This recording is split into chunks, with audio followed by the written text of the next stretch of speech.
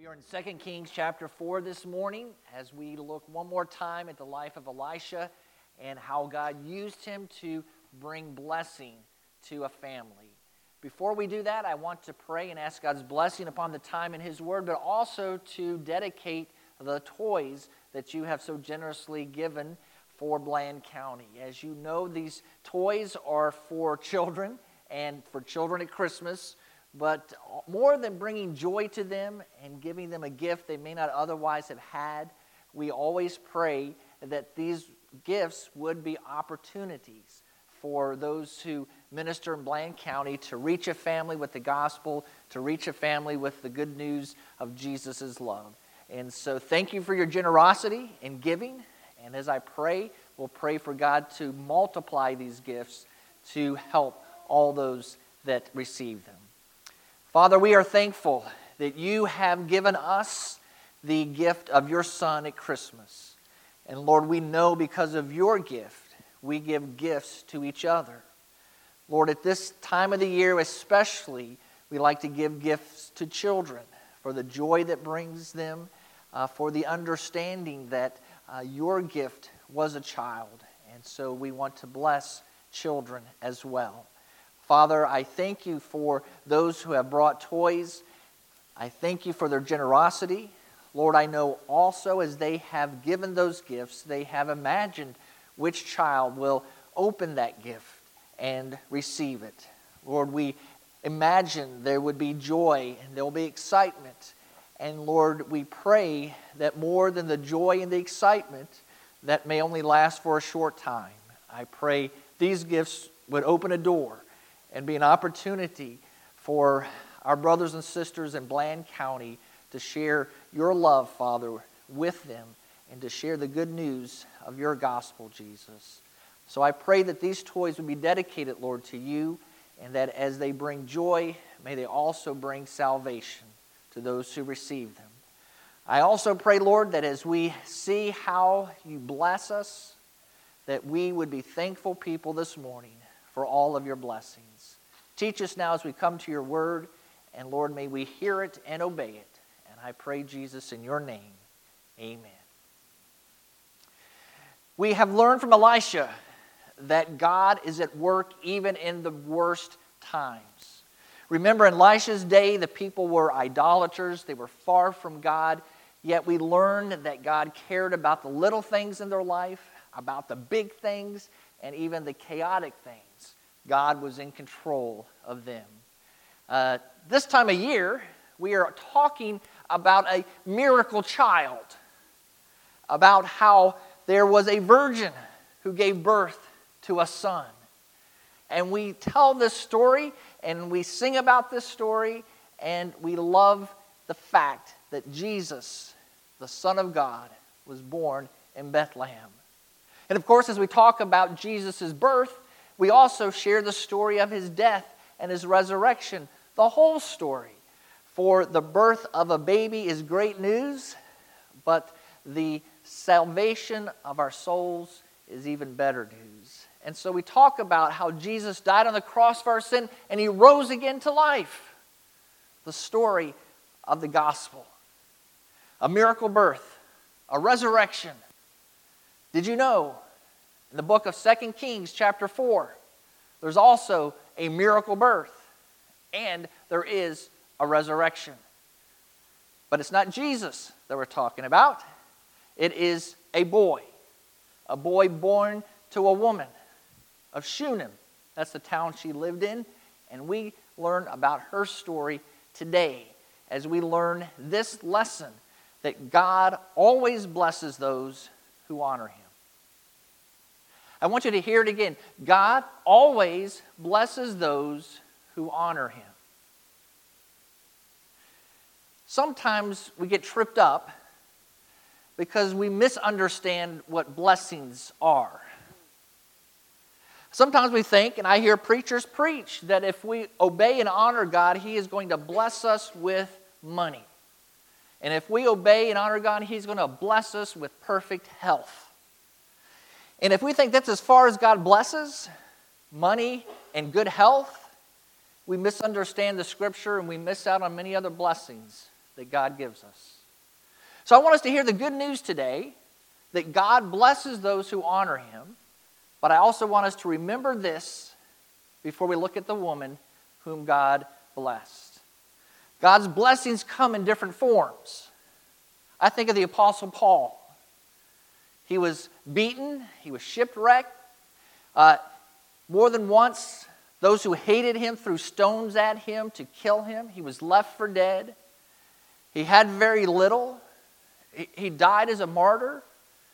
If the world was evaluating his life after he came to Christ, they would say all it was suffering. But that's not true. He was blessed immensely. He wrote 13 out of the 27 books of the New Testament.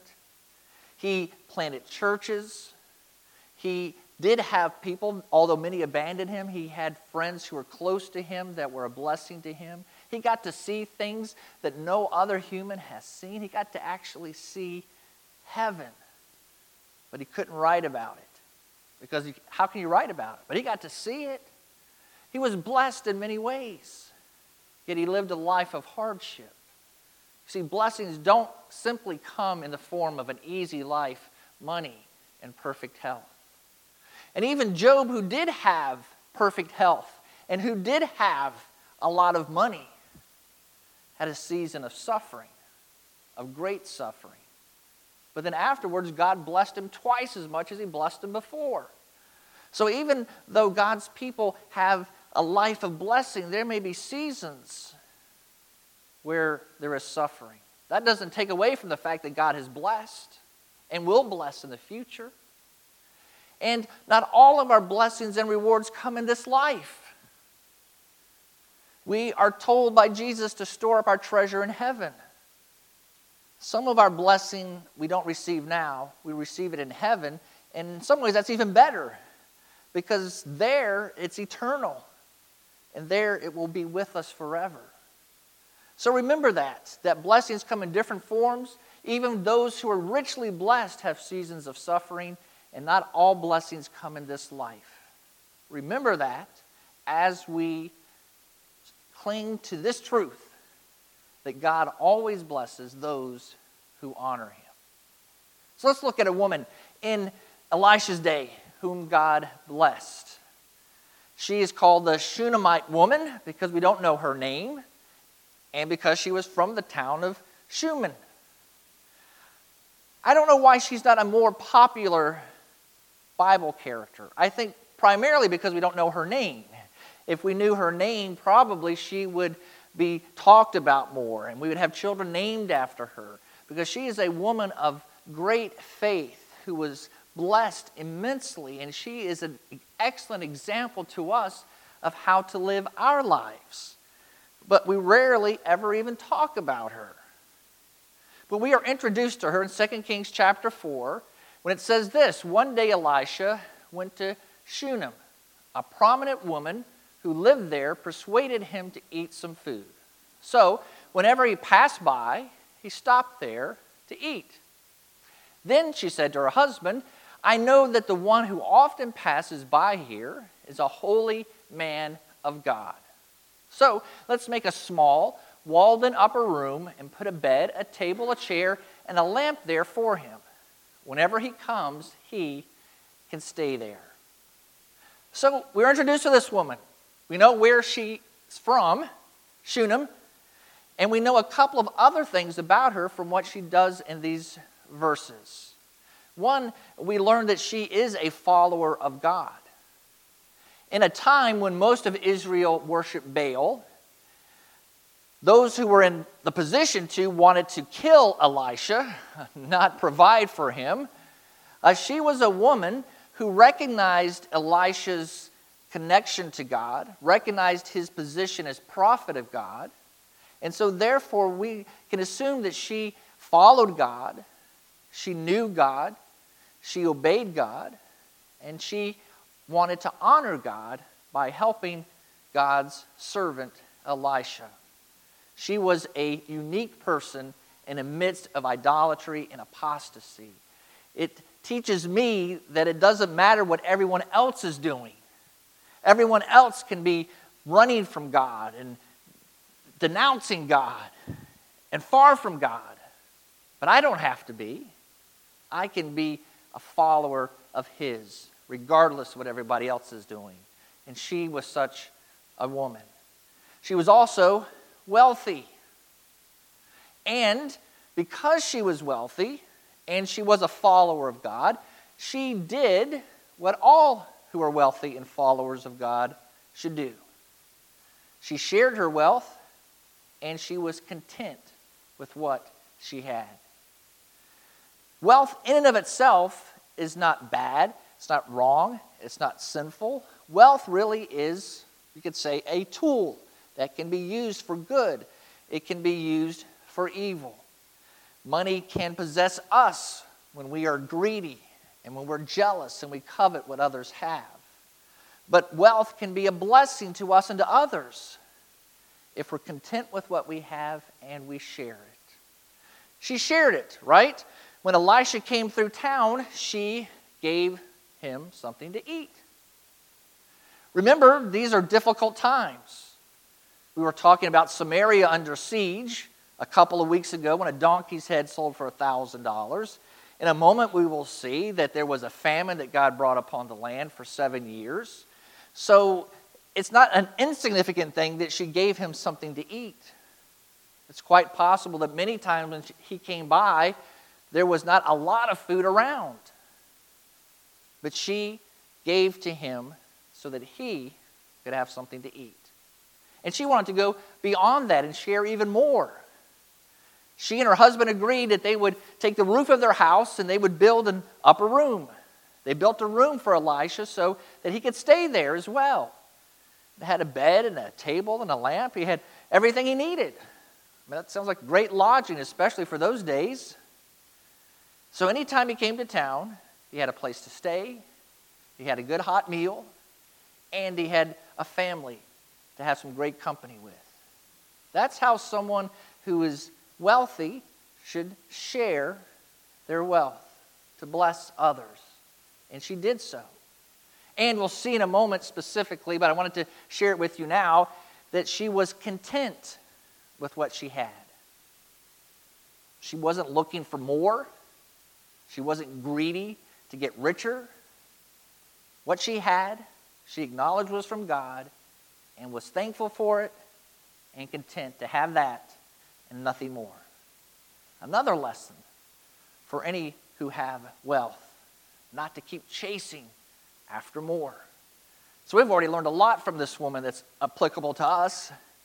A woman who followed God when many others were not. A woman who was wealthy but shared her wealth and was content with what she had. And because this woman had such godly character and honored God by honoring his prophet, God blessed her. And we'll see in her life in 3 specific ways, God blessed her in some amazing and unusual and common ways. Are you ready to see? God blessed her with a miraculous birth. Now, it's Christmas season, right? And I know on your list is someone who's impossible to buy for. You can never think of what to give them. And usually those people are the people that have everything, right? If someone close to you needs some clothes or they need this or they need that, that's a great gift to give them. But you also know people that they have everything they need, they have more than they need. What can I give them? And so really that's sort of what happened here, and it's kind of humorous to me if you read all the verses. I won't read them all to you, but there is Elisha and his servant Gehazi. I can never say his name right, so whatever, Gehazi. So however you want to say it, maybe we'll just call him G. That might be easier. So his servant G and Elisha are trying to figure out how to repay this woman for all of her generosity. So Elisha has G go to the woman and ask her, you've gone to all this trouble for us. What can we do for you? Can we speak on your behalf to the king or to the commander of the army? She answered, I am living among my own people. That sounds like a strange way to answer, but it is an idiom that simply is saying, I'm content. She has everything she needs. When Elisha asks, she says, I don't need anything. Thank you. Well, you know, if you're trying to give a gift to someone who's hard to give a gift for, you don't take that for an answer, do you?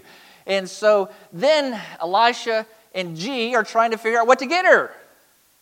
So they're scratching their heads, trying to figure out, this isn't an acceptable answer to them. They must give her something. And so Elisha's servant G has observed that there are no children in the family. In those days, people were considered to be blessed by God if they had children, and something was wrong if they didn't have children. But notice this woman didn't feel that way. She didn't feel like she had less because she didn't have a child. She didn't feel like she had been cursed by God because she didn't have a child.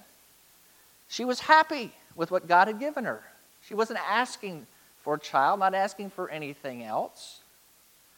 And so maybe it seems strange to us that Elisha and G decided, well, she has everything, let's give her a baby. I don't know if that's what you would say when you're making your Christmas list. So that's a little bit unusual, but that's what they decided to do. So Elisha said to her, at this time next year you will have a son in your arms. Then she said, no, my Lord, man of God, do not lie to your servant. The woman conceived and gave birth to a son at the same time the following year as Elisha had promised her. So we're told that her husband was old. We're not specifically told that she was old. It's possible she was. If she was old and he was old, then they would have been like Sarah and Abraham or Elizabeth and Zechariah. If she was childbearing age and her husband was old, it still seems as they had decided and come to the conclusion they were never going to have kids. Yet God miraculously gave them a son. Her phrase, no, my Lord, man of God, do not lie to your servant. What she's saying is, what are you talking about? Don't tease me. Don't tell me something that's not going to come true. It seems to me she was excited to hear this news. But maybe she had some excitement over the years that didn't work out. Maybe she thought she was pregnant. Maybe there were miscarriages.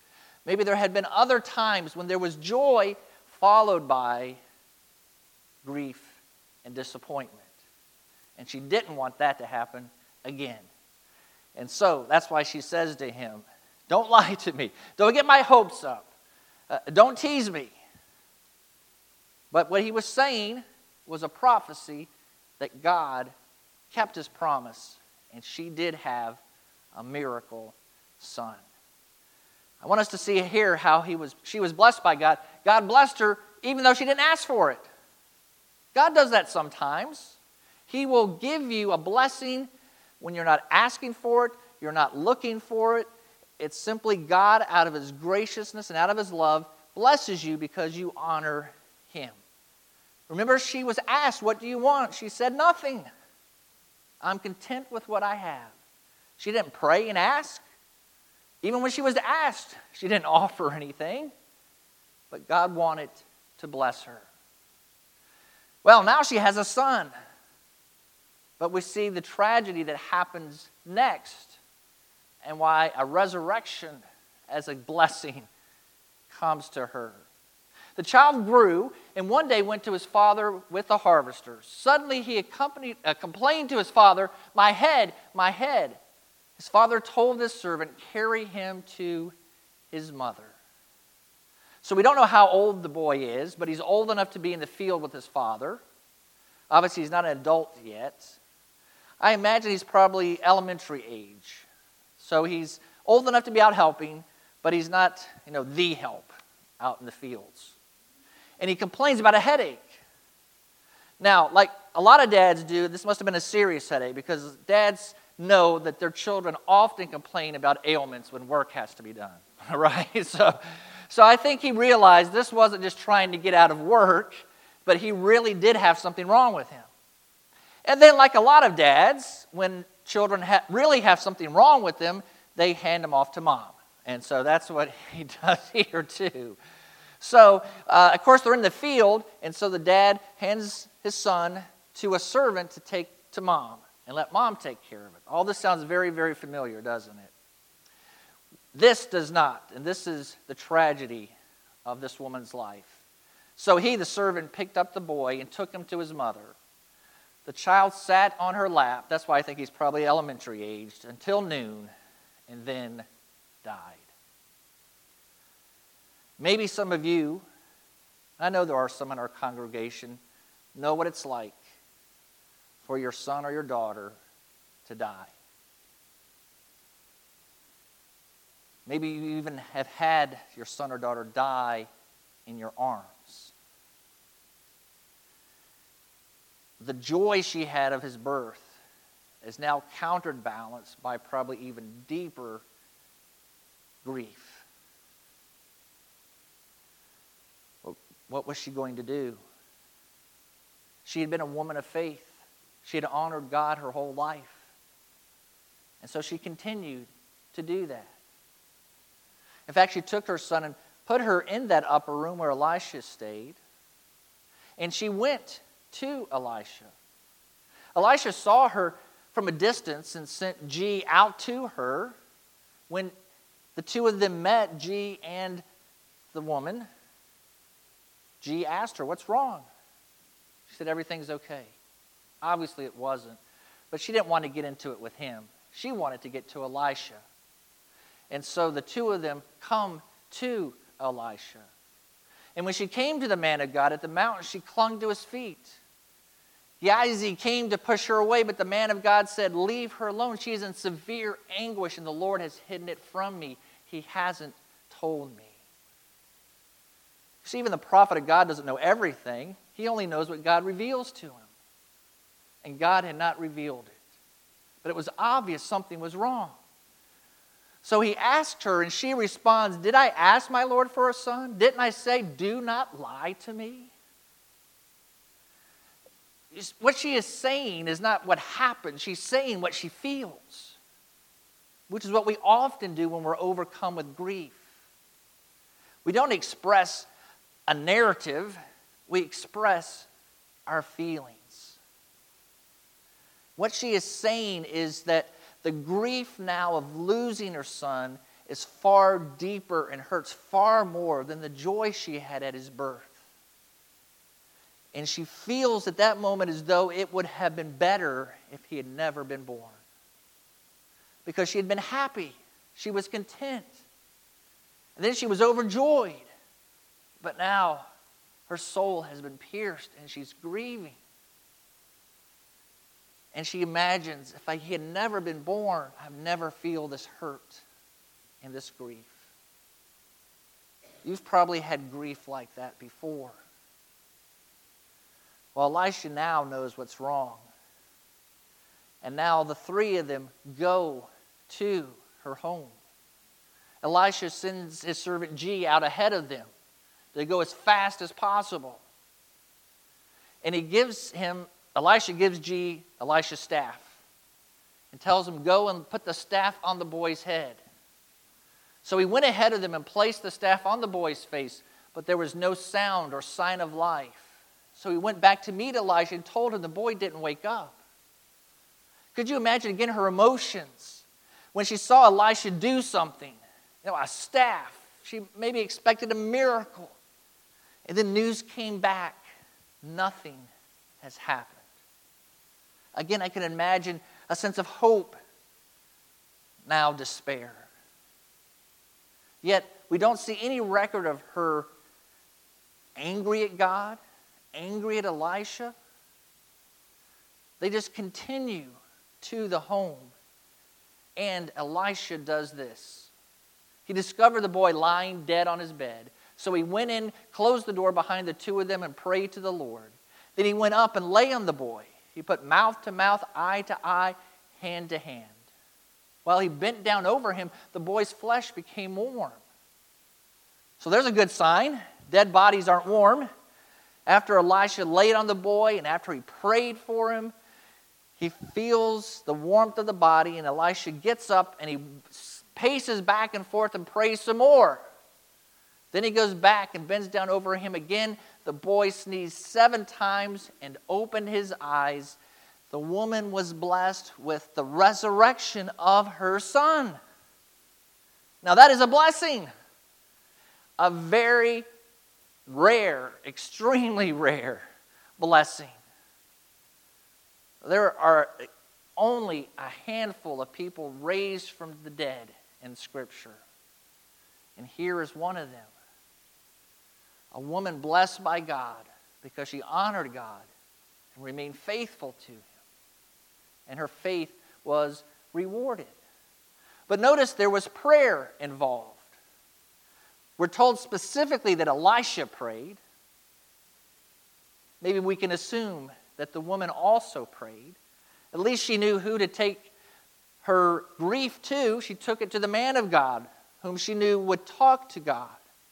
So she had at least a spirit of asking and of prayer. This teaches us that sometimes God blesses when we ask. Have you ever thought about this fact that maybe I don't have, you don't have, because we're not asking God for it? If the story were different and the boy died and then she started planning a funeral, didn't ask for God to do something, maybe he would not have been resurrected. I don't know. I don't know how the story would have ended, but it's clear that she prayed, and explicitly Elisha prayed, and God answered and raised her son to life. James tells us we don't have because we do not ask. Sometimes the blessing of God only comes after we pray. Now, maybe you have had a miracle birth. I know you have not had a son resurrected to life. But all of us have experienced something similar to her last blessing. And that was a blessing, really, of consequence. She had a restoration, but it all, from someone without the eyes of faith, would chalk it up to a happy coincidence. I know you've had that happen in your life, haven't you? Events happened in which God blesses you, and you look back and say, well, if this and this hadn't happened, this blessing wouldn't have happened. This act of God would not have happened. And you, understanding how God works and understanding with the eyes of faith, realize this is no coincidence. This is a God thing. God did this. And so what happens for this woman? Elisha said to the woman, whose son he had restored to life, "Get ready, you and your household, and go live as a resident alien wherever you can. For the Lord has announced a 7-year famine, and it has already come to the land." Elisha warns her, leave Israel. A famine has already started, and it's going to last 7 years. We have seen this woman at every point in her story recorded in Scripture of honoring God, going to God, here obeying God. The man of God spoke, and she listened, and she and her family left. The good thing was, they survived because they listened to the Word of God. Right there was a blessing in and of itself. That's not the point that I want to share with you because of what happened next. When she came back after the 7 years, she found out someone else had her house. Someone had moved in while she was gone. Someone else had her land, and they had been farming her land while she was gone. So could you imagine that? You go away for a long vacation, you come back, and someone's taking all your stuff and living in your house? Well, that's what happened to her. So, she went to the king. She went all the way to the Supreme Court, so to speak. She was going to the top. She was going to get something done because this was not right. She was going to get justice because she had been done wrong. But in the meantime, as she was going there to talk to the king, look at what happened. So the woman got ready and did what the man of God said. She and her household lived as resident aliens in the land of the Philistines for 7 years. When the woman returned from the land of the Philistines at the end of 7 years, she went to appeal to the king for her house and field. But when she went to go talk to the king, there happened to be the servant of Elisha, Gehazi or G, talking to the king about this woman.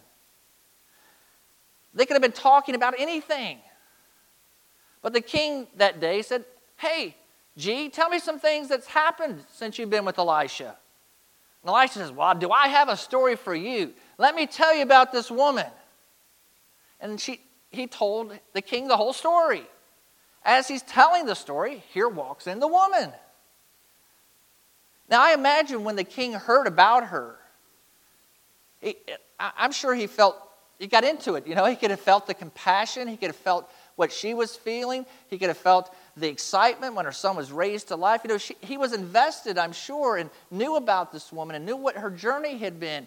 And now she walks in, and he must have think, well, after everything that you've gone through, now you're asking me for something simple that I can do? Sure. And so the king had one of his servants go and make sure she got her house back, got her land back, and got all the income from the land the last 7 years while she was gone. I don't think that would have happened if the king had not just heard her story. There would have been some random woman that walked into his court asking for a favor. I'm sure he got that all the time. And he would have just probably have said, "Tough luck. Why'd you leave? You deserve it. See you later." But by coincidence, he knew her life through the story, knew the power of God that she had experienced, and was more than willing to help her in her time of need. Blessed again by the Lord. God blesses those who honor him. So honor the Lord and count the blessings that he gives you as you honor the Lord. This woman is an illustration to us for how to live our lives.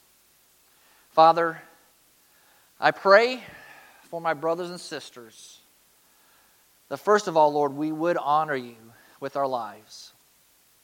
Lord, I know there's times and seasons in our life where we are close to you and we do honor you, and then we get away from you for many reasons.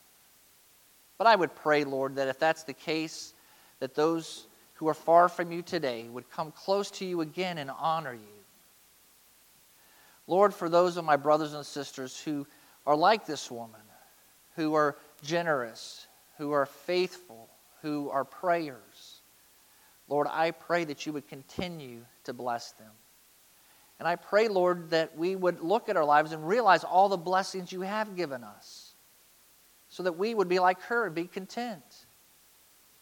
Not grumble because of what we don't have, not be covetous of things that our neighbors have, not be jealous of what another brother or sister does, but Lord, to be content, for you have blessed us in many ways. Lord, may we in this week recall to our minds the story of this woman, and may it give us hope and encouragement, and may it strengthen our faith. And I pray these things now, Lord, as we respond to your word. And I pray them, Jesus, in your name. Amen.